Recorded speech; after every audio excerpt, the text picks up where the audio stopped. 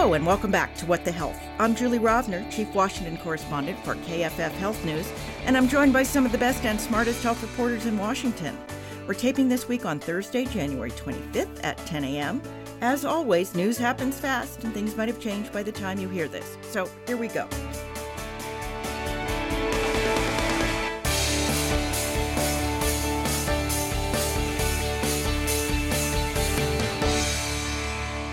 We are joined today via video conference by Alice Miranda Olstein of Politico. Good morning. Jesse Hellman of CQ Roll Call. Hi there. And Anna Edney of Bloomberg News. Hello. Later in this episode, we'll have my interview with Sarah Summers of the National Health Law Program. She's going to explain what's at risk for health care if the Supreme Court overturns the Chevron doctrine. And if you don't know what that is, you will. But first, this week's news. We're going to start this week with politics. To absolutely no one's surprise, Donald Trump won the first-in-the-nation New Hampshire primary. And even though he wasn't even on the ballot because Democrats no longer count New Hampshire as first, President Biden handily won a write-in campaign. Since it seems very likely at this point that the November ballot will pit Trump versus Biden once again, I thought we'd look briefly at least at both of their health agendas for now. Trump has once again vowed to try and repeal the Affordable Care Act, which not only didn't go well in 2017, we learned this week that the federal marketplace enrolled a record 21.3 million people for this year. In 2017, that number was 12.2 million. Not to mention there are now a half a dozen more states that have expanded Medicaid to low-income childless adults. So with so many more millions of Americans getting coverage via Obamacare, even if Trump wants to repeal and replace it, is there any chance Republicans would go along? Even if he wins back majorities in the House and the Senate, they have seemed rather unwilling to reopen this box of worms. Yeah, I mean, certainly I think that currently they're unwilling. I don't want to pretend that I know what the next several months will hold until November, but even before they're willing or not, what would the plan be? We never saw one, and I don't anticipate there would be any sort of real plan, particularly if it's the Trump White House itself having to put the plan together to repeal Obamacare. Yes, I mean, how many times did he promise that we'll have a plan in 2 weeks throughout most of his administration? Alice, yours? Yeah, I think what we should be thinking about, too, is this can happen not through Congress. There's a lot of President Trump could do, theoretically, through the executive branch, not to repeal Obamacare, but to undermine it and make it work worse. They could slash outreach funding. They could, let the enhanced tax credit subsidies expire. They're set to expire next year. That would also be on Congress, but a president who is opposed to it could have a role in that. They could slash, call center assistance. They could do a lot. So I think we should be thinking not only about could a bill get through Congress, but also what could happen at all of the federal agencies. And we should point out that we know that he could do some of these things because he did them in his first term. He did them the first time, and they had an impact. The uninsured rate went up for the first time under Trump's first term, for the first time since Obamacare went into effect. So it can really make a difference. And then it obviously went down again, but that was partly because Congress added these extra subsidies, and even the Republican Congress required people to stay on Medicaid during the pandemic. Well, I know elsewhere, like on abortion, Trump has been all over the place, both since he was in office and then since he left office and then now. Alice, do we have any idea where he is on this whole very sensitive abortion issue? He has been doing something very interesting recently, which is he's sort of running the primary message and the general message at the same time. So, we're used to politicians saying one thing to a primary audience. These are the hardcore conservatives who turn out in primaries, and they want to hear abortion is going to be restricted. And then the general audience, look at how all of these states have been voting. They don't want to hear that. They want to hear a more moderate message. And so Trump has been sort of giving both at once. He's both taking credit for appointing the Supreme Court justices who overturned Roe versus Wade. He has said that he is pro-life, blah, blah, blah. But he has also criticized the anti-abortion movement for going too far, in his view. He criticized Ron DeSantis' 6-week ban for going too far. He has said that any restrictions need to have exemptions for rape and incest, which not everyone in the movement agrees with. A lot of people disagree with that in the anti-abortion movement. And so it has been all over the place. But his campaign is in close contact with a lot of these groups, and the groups are confident that he would sort of do what they want. So I think that you have this like interesting tension right now where he's saying multiple mixed messages. But which he always does, and which he seems to somehow get away with. And again, just like with the ACA, we know that all of these things that he could do just, from the executive branch about reproductive health, because he did them when he was president the first time. Meanwhile, President Biden, in addition to taking a victory lap on the Affordable Care Act enrollment, is doubling down on abortion and contraception, which is pretty hard because first, as executive, he doesn't have a ton of power to expand abortion rights the way Trump would actually have a lot of power to contract them. And also because, as we know, Biden is personally uncomfortable with this issue. So, Alice, how well is this going to work for the Biden administration? Yeah, so what was announced is mostly sort of reiterating what is already the law, saying we're going to do more to educate people about it and crack down on people who are not following it. So this falls into a few different buckets. Part of it is Obamacare's contraception mandate. There have been lots of investigations showing that a lot of insurers are denying coverage for contraceptives they should be covering or making patients jump through hoops. And so it's not reaching the people it should be reaching. And so they're trying to do more on that front. And then on the abortion front, this is mostly in this realm of abortions and medical emergencies. They're trying to educate patients on, you can file this complaint if you are turned away. Of course, I'm thinking of somebody experiencing a medical emergency and needing abortion and being turned away. And I don't think I'm going to file an EMTALA complaint with the federal government and hope that they do something is maybe the first thing on their mind. But the new executive order also includes education for providers and hospitals on their obligations. This is also something a Trump administration could completely change. They could come in and say, forget that guidance. Here's our guidance, which is, no abortions in these circumstances. So this is a really sensitive issue, but I think that the Biden campaign has seen how people have been voting over the last 2 years and feels that this is a really good message for them to do something on. Meanwhile, one issue both Republicans and Democrats are trying to campaign on is bringing down the cost of prescription drugs. Stat News has a story this week suggesting that all the lawsuits against the Medicare drug negotiation program could actually help Biden with voters because it shows he's going after Big Pharma. Frankly, it could also tell voters that the Biden administration actually did something to challenge Big Pharma. Polls show most people have no idea.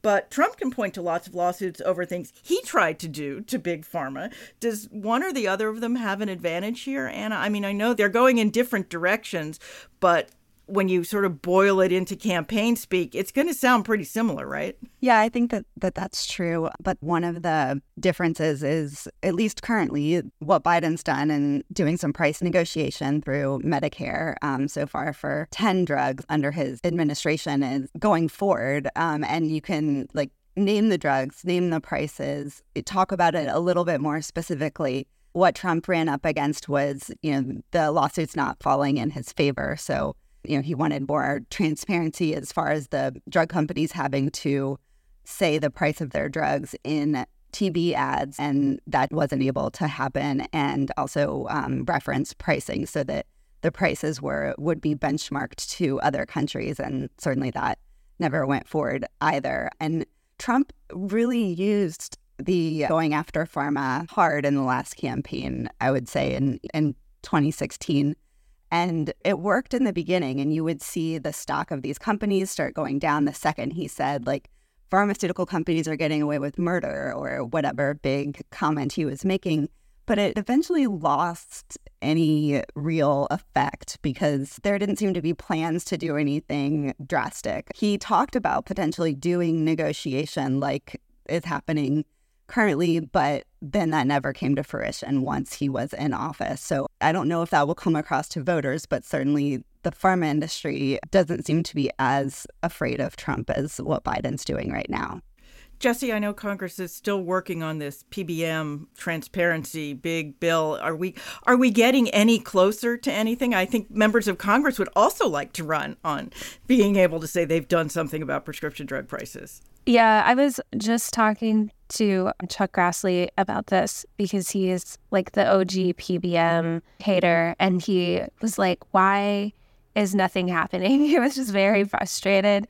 There are several bills that have passed House and Senate committees. And so I think at this point, it's just a matter of cobbling them all together, finding ways to pay for things. And since there's also like so many other healthcare things that people want to get done, it's a matter of, do we have enough money to pay for everything? What's going to save money? What's going to cost money? Like, there's also these like healthcare transparency measures that Congress is looking at. There's this site-neutral hospital payments thing that could be a money saver. So I think there's just like a lot going on in trying to figure out how it all fits together. But PBMs, I could definitely see them doing something this year, yeah. I was going to sometimes, often it's like you can't get things onto the agenda. In this case, it sounds like there's lots of things on the agenda, but they're going to need to pay for all of them, and they're going to fight over the few places where they could presumably get some savings. I was going to say I saw that Grassley and some other senators wrote the Federal Trade Commission because they are due for a report on PBMs. They've been working on for about a year and a half, and I think that the senators who want to go after PBMs are kind of looking for that sort of backup and that, deep dive into the industry to make those statements about like cost savings and what this would do, for pharmaceutical prices. Well, to ratchet this up one more step, the Biden administration has proposed a framework for when march-in rights might be used. Is this the real deal or a threat to get pharma to back down on complaints about the Medicare price negotiations? And Anna, why don't you explain what march-in rights are? March-in rights, which have never been used on a pharmaceutical company, were something that were put into law, I think it was around 1980 with the Bayh-Dole Act. And what it allows the government to do is say, we invested a ton of money, either through giving money to university research or in the company itself to do the very basic science that got us to this breakthrough that then the company took across the finish line to get a drug on the market.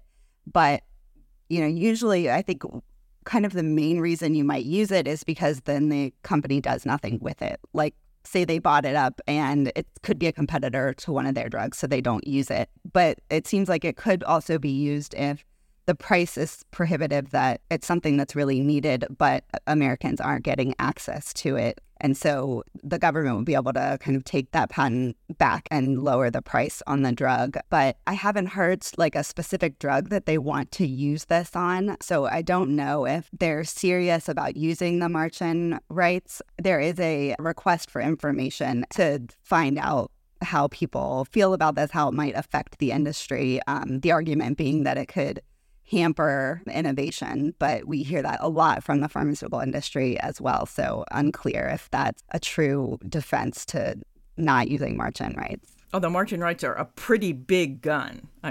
There's a reason they've never been used. Right. I've seen them, lawmakers sometimes trot it out kind of as a cudgel, but I've never... The only time I think I saw them come close was after the anthrax scare right after 9/11, when there was potentially a shortage of the important antibiotic needed for that. There was muttering about this, but then I think the drug company decided on its own to lower the price, which got us over that.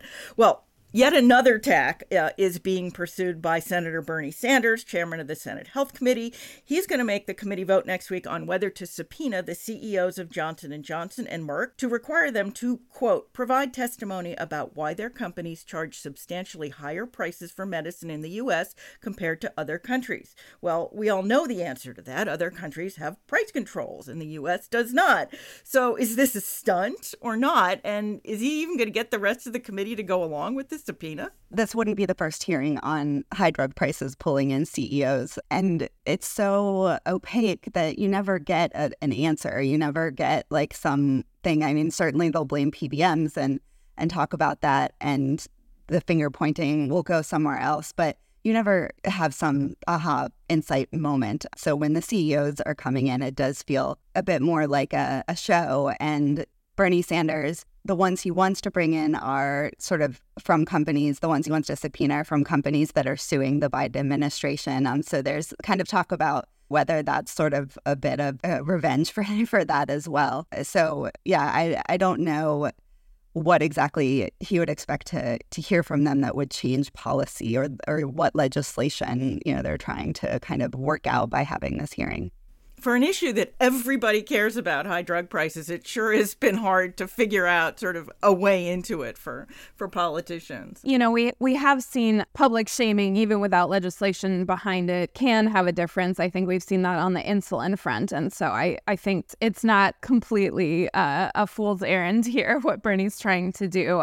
It will be interesting to see if the rest of the committee goes along with it. There's been some tensions on the committee. There's been bipartisan support for some of his efforts, and then others less on the health front. I think more on the labor front. You've had a lot of pushback from the Republican members, and so it'll be very telling. I was actually in the room when the tobacco industry CEOs came to testify at the House Energy and Commerce Committee, and that was pretty dramatic. But I feel like that was a very different kind of atmosphere than this is. I know everybody's been sort of trying to repeat that moment for, 25, 30 years now. It was in the early 1990s, and I don't think anybody really successfully has, but they're gonna keep at it. All right, well, let us turn to abortion. Last Saturday would have been the 51st anniversary of Roe v. Wade, and the day before was the annual March for Life, the giant annual anti-abortion demonstration that used to be a march to the Supreme Court to urge the justices to overrule Roe. Well, that mission has been accomplished, so now what are their priorities, Alice? Lots of things, and a lot of the effort right now is going towards laying the groundwork, making plans for a potential second Trump administration or a future conservative president. They see not that much hope on the federal level for their efforts currently with the current president and Congress, but they are, trying to do the prep work for the future. They want a future president to roll back everything Biden has done to expand abortion access. That includes, the policies for veterans and military service members. That includes wider access to abortion pills through the mail and dispensing at retail pharmacies, all of that. So they want to scrap all of that, but they also want to go a lot further and are exploring ways to use a lot of different agencies and rules and bureaucratic methods and funding mechanisms to do this because they are not confident in passing a bill through Congress. We've seen Congress not able to do that even under one party rule in either direction. And so, they're really looking at the courts, which are a lot more conservative than they were, several years ago. And largely thanks to Trump. Executive branch. Exactly. And so the courts, the executive branch, and then, of course, more efforts at the state level, which I know we're going to get into. We are. Before that, though, one of the things that keeps coming up in discussions about the anti-abortion agenda is something called the Comstock Act. We have talked about this before, although it's been a while, but this is an 1873 law, which is still on the books, although largely unenforced, that bans the mailing of anything that could be used to aid in an abortion, among other things.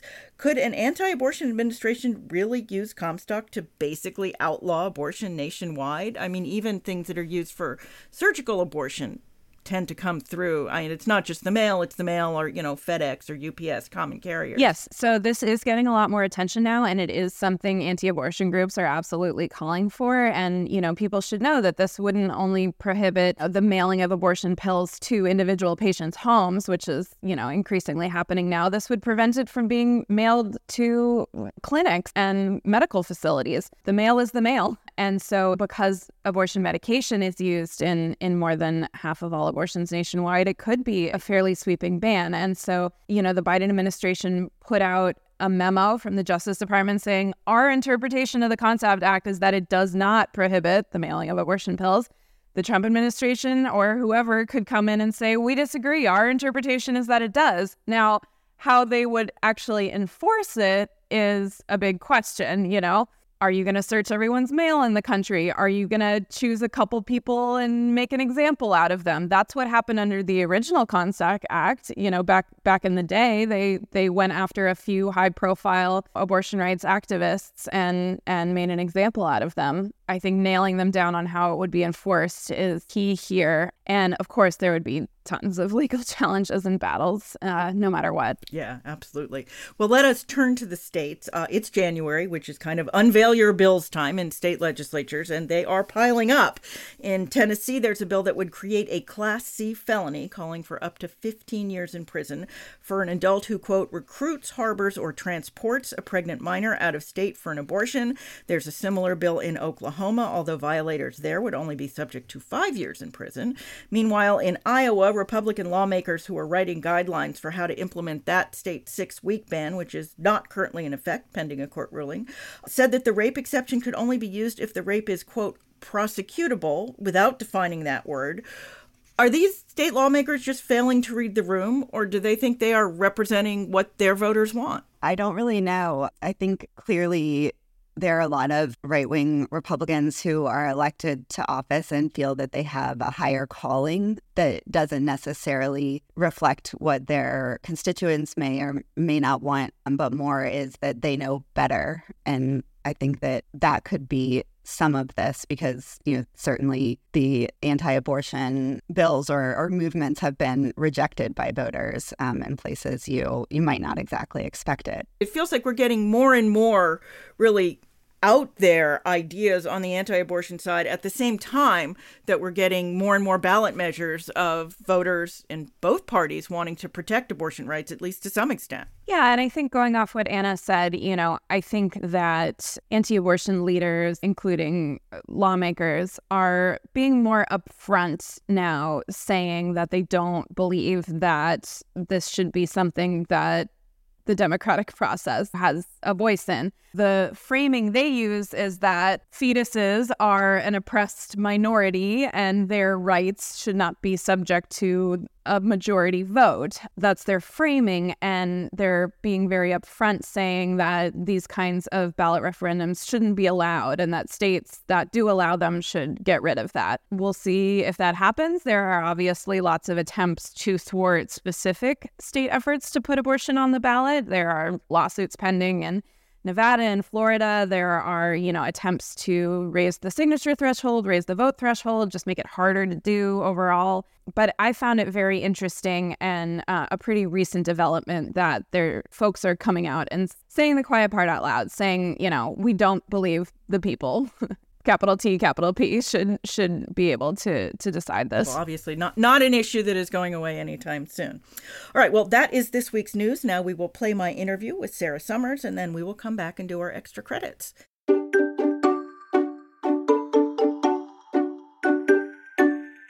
I am pleased to welcome to the podcast Sarah Summers, Legal Director of the National Health Law Program. She's going to explain, in English hopefully, what's at stake in the big case the Supreme Court heard earlier this month about herring fishing. Sarah, welcome to What the Health. Thank you for having me, Julie. I'm glad to be here. So this case, and I know it's actually two cases together, is really about much more than herring fishing, right? It seems to be about government regulation writ large. Well, that's right. The particular issue in the case is about a national marine fisheries regulation that requires herring fishing companies to pay for observers who are on board.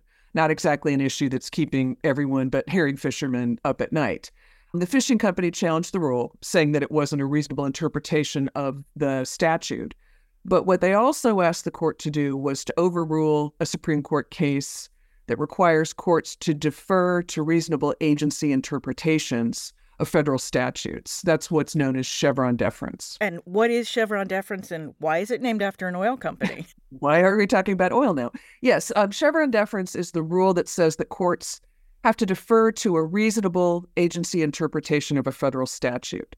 So under Chevron, there's supposed to be a two-step process. When considering whether, say, a regulation is a reasonable interpretation, they say, does the statute speak directly to it?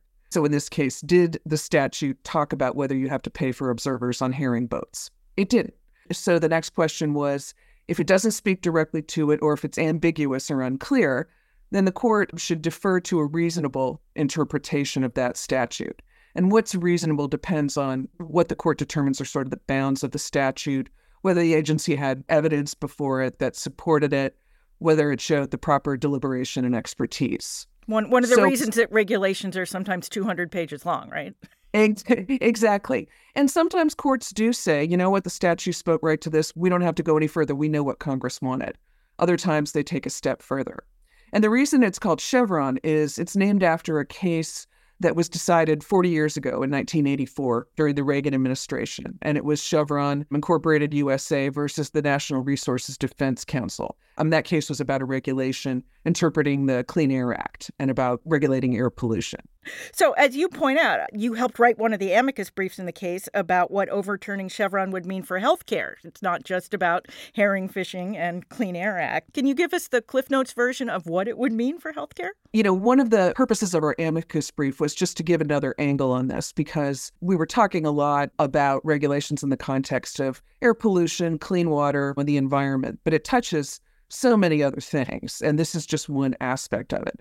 So this brief, which we authored along with the American Cancer Society Action Network and a Boston law firm called Anderson Krieger, was signed by other health-oriented groups, the American Lung Association, American Heart Association, Campaign for Tobacco-Free Children, and then the American Academy of Pediatrics, American Academy of Public Health. You get the picture. These are all groups that have a vested interest in programs of the Department of Health and Human Services. The brief talks about regulations promulgated by the Centers for Medicare and Medicaid Services. I'm going to call them CMS for short when we're talking. And CMS is responsible for regulating the vast and complex Medicare and Medicaid programs. And as you know, Medicare and Medicaid cover more than half of the population and touch the lives of almost everyone, regulating hospitals, some aspects of insurance, some aspects of practice of medicine. You can't escape the consequences of problems with these programs. And so that's why the agency, Congress specifically gave HHS and CMS the power to regulate all of the issues in its purview. So that already have the power. And so the question is whether they use it wisely. We are arguing in this brief that for 40 years, it's worked just fine, that Congress has set the outer limits and been content to let the agency determine the specifics of these programs to fill in the gaps, as one Supreme Court case said. And this has implications for how hospitals operate, how insurance programs operate, and whether they operate smoothly. And in our brief, we're not really arguing for or against a particular interpretation, or either for or against what the agency says. It's just a matter of stability and certainty. The agency has the expertise, has the time, has the resources, and has the duty to figure out how, what these particular terms and statutes mean and how the program should work. Just two examples we gave in the brief of the kind of issues that the agency should be determining are: what's the definition of geographic area in the Medicaid Act for the purpose of setting hospital wages? If your listeners are still listening, I hope, because that is boring, arcane, hyper-technical, and courts don't have the expertise, much less the time, to do that, and CMS does. Or another question in a different area, whether feeding activities in a nursing home regulated by Medicaid, are those nursing or nursing-related services? The court's not going to know. The court doesn't have expertise or time. And again, that's what CMS is for. So not only is this something that you need these interpretations and these rules to have the programs operate smoothly and consistently, and that's the first part that's important. But the second part is that you need consistency across the country. As you know well, there are hospital systems that operate across multi-states. There are Medicaid managed care plans operating across multi-states.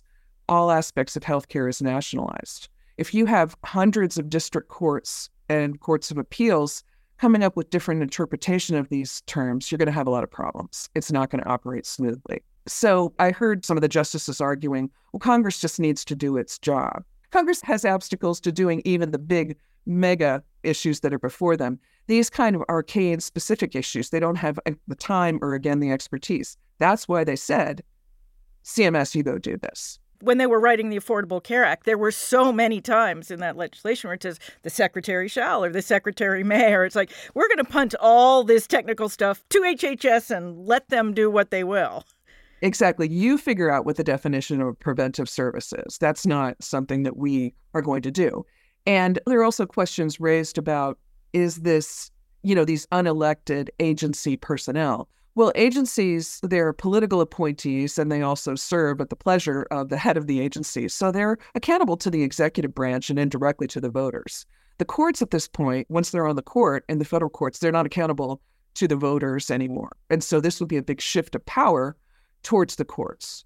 And that is what we argued would be antithetical to the system working well. What would be an example of something that could get hung up in the absence of Chevron?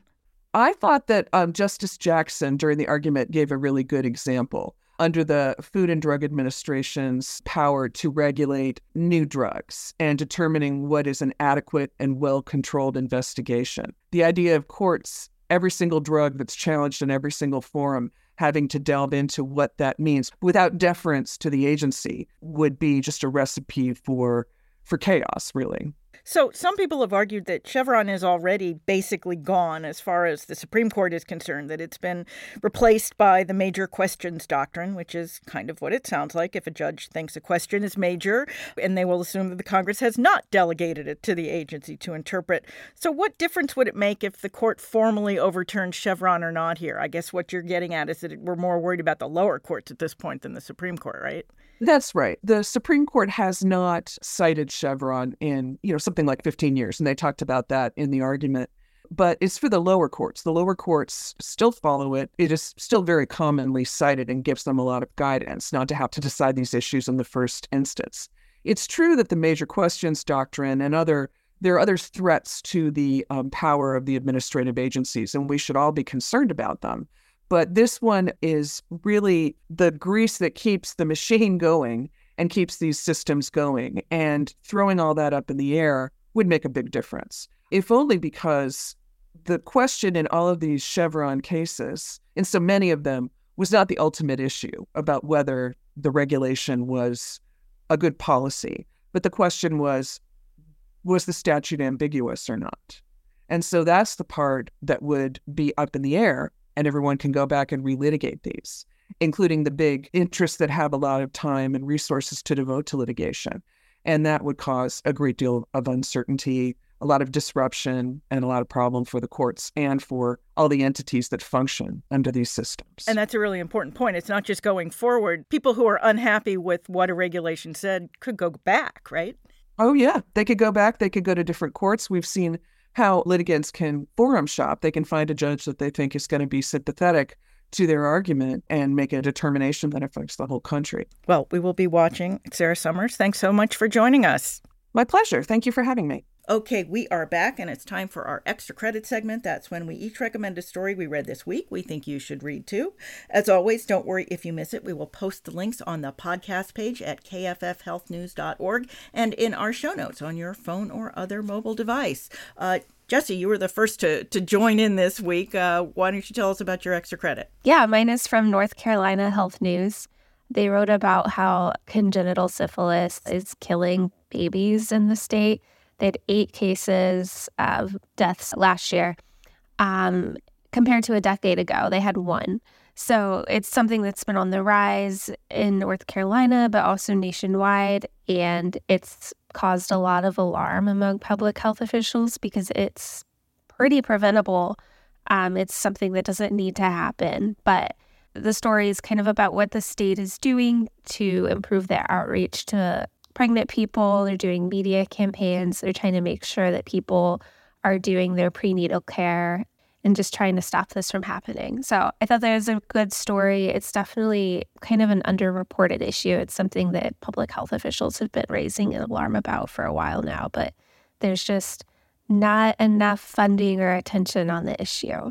Yeah, for all the arguing about abortion, there's not been a lot of discussion about maternal and child health, which obviously appears to be the one place that both sides agree on. Anna. Mine's in The New Yorker by Rachel Bedard. It's what would it mean for scientists to listen to patients? And it's interesting. It's about 2 Yale researchers who are doing a long COVID study. But it's unique in the sense that when the CDC or anyone else does a long COVID study, they typically are trying to say, here are the exact symptoms we're going to work with, like 12 of them, whereas we know long COVID, it's seemingly a much more expansive symptom list than that. But researchers really like to have kind of metrics to go by. But what these Yale researchers are doing is kind of letting all of that go and just letting anybody in this and talking to them. They're holding like monthly town halls with people who are in this, whoever wants to show up and come and just talk to them about what's going on with them, and trying to find out, obviously, what could help them. But they're not giving medical advice during these, but just listening. And it just was so novel, and maybe it shouldn't be, but I found it fascinating to read about and to get their reactions. And it's not always easy for them. I mean, the patients get upset and want something to happen faster, but just that somebody is out there doing this research and kind of including anybody who feels like they have long COVID. It was really well written too. So yeah, it's a really good story. Alice. So I'm breaking my streak of extremely depressing, grim stories and sharing kind of a funny one, although, it could have some serious implications. This is from STAT, and it's from a Inspector General report about how the White House pharmacy, which is run by, basically the military, functioned under President Trump. And it functioned like sort of a frat house. That there was not, official medical personnel in charge of handing out the medications, and they were sort of handed out to whoever wanted them, including people who shouldn't have been getting them. People were just rifling through bins of medications and taking what they wanted. These included, pills like Ambien and Provigil, sort of uppers and downers in the common parlance. And so I think this kind of scrutiny on something that I didn't even know existed, the White House pharmacy, is pretty fascinating. Yeah, it was a really, really interesting story. Well, I also have something relatively hopeful. My extra credit this week is a journal article from Health Affairs with the not-so-catchy headline, Housing First Increased Psychiatric Care Office Visits and Prescriptions While Reducing Emergency Visits, by Devlin Hanson and Sarah Gillespie. And if they will forgive me, I would rename it, calling it maybe Prioritizing Permanent Housing for Homeless People Provides Them a Better Quality of Life at Potentially Less Cost to the Public. It's about a, quote, Housing First experiment in Denver, which found that the group that was given supportive housing was more likely to receive outpatient care and medications and less likely to end up in the emergency room. The results weren't perfect. There was no difference in mortality between the groups that got supportive housing and the groups that didn't, but it does add to the body of evidence about the use of so-called social determinants of health and how medicine alone isn't the answer to a lot of our social and public health ills. Okay, that is our show. As always, if you enjoy the podcast, you can subscribe wherever you get your podcasts. We'd appreciate it if you left us a review. That helps other people find us too. Special thanks, as always, to our technical guru, Francis Ying, and our editor, Emery Huneman. As always, you can email us your comments or questions. We are at whatthehealth, all one word, @kff.org, or you can still find me at X @jrovner, or at Julie Rovner at Blue Sky, or Julie.Rovner at Threads. Anna, where are you these days? Mostly just on Threads, so at Anna_Edney Reports. Alice? At Alice Olstein. Jesse? At Jesse Hellman on Twitter. We will be back in your feed next week. Until then, be healthy.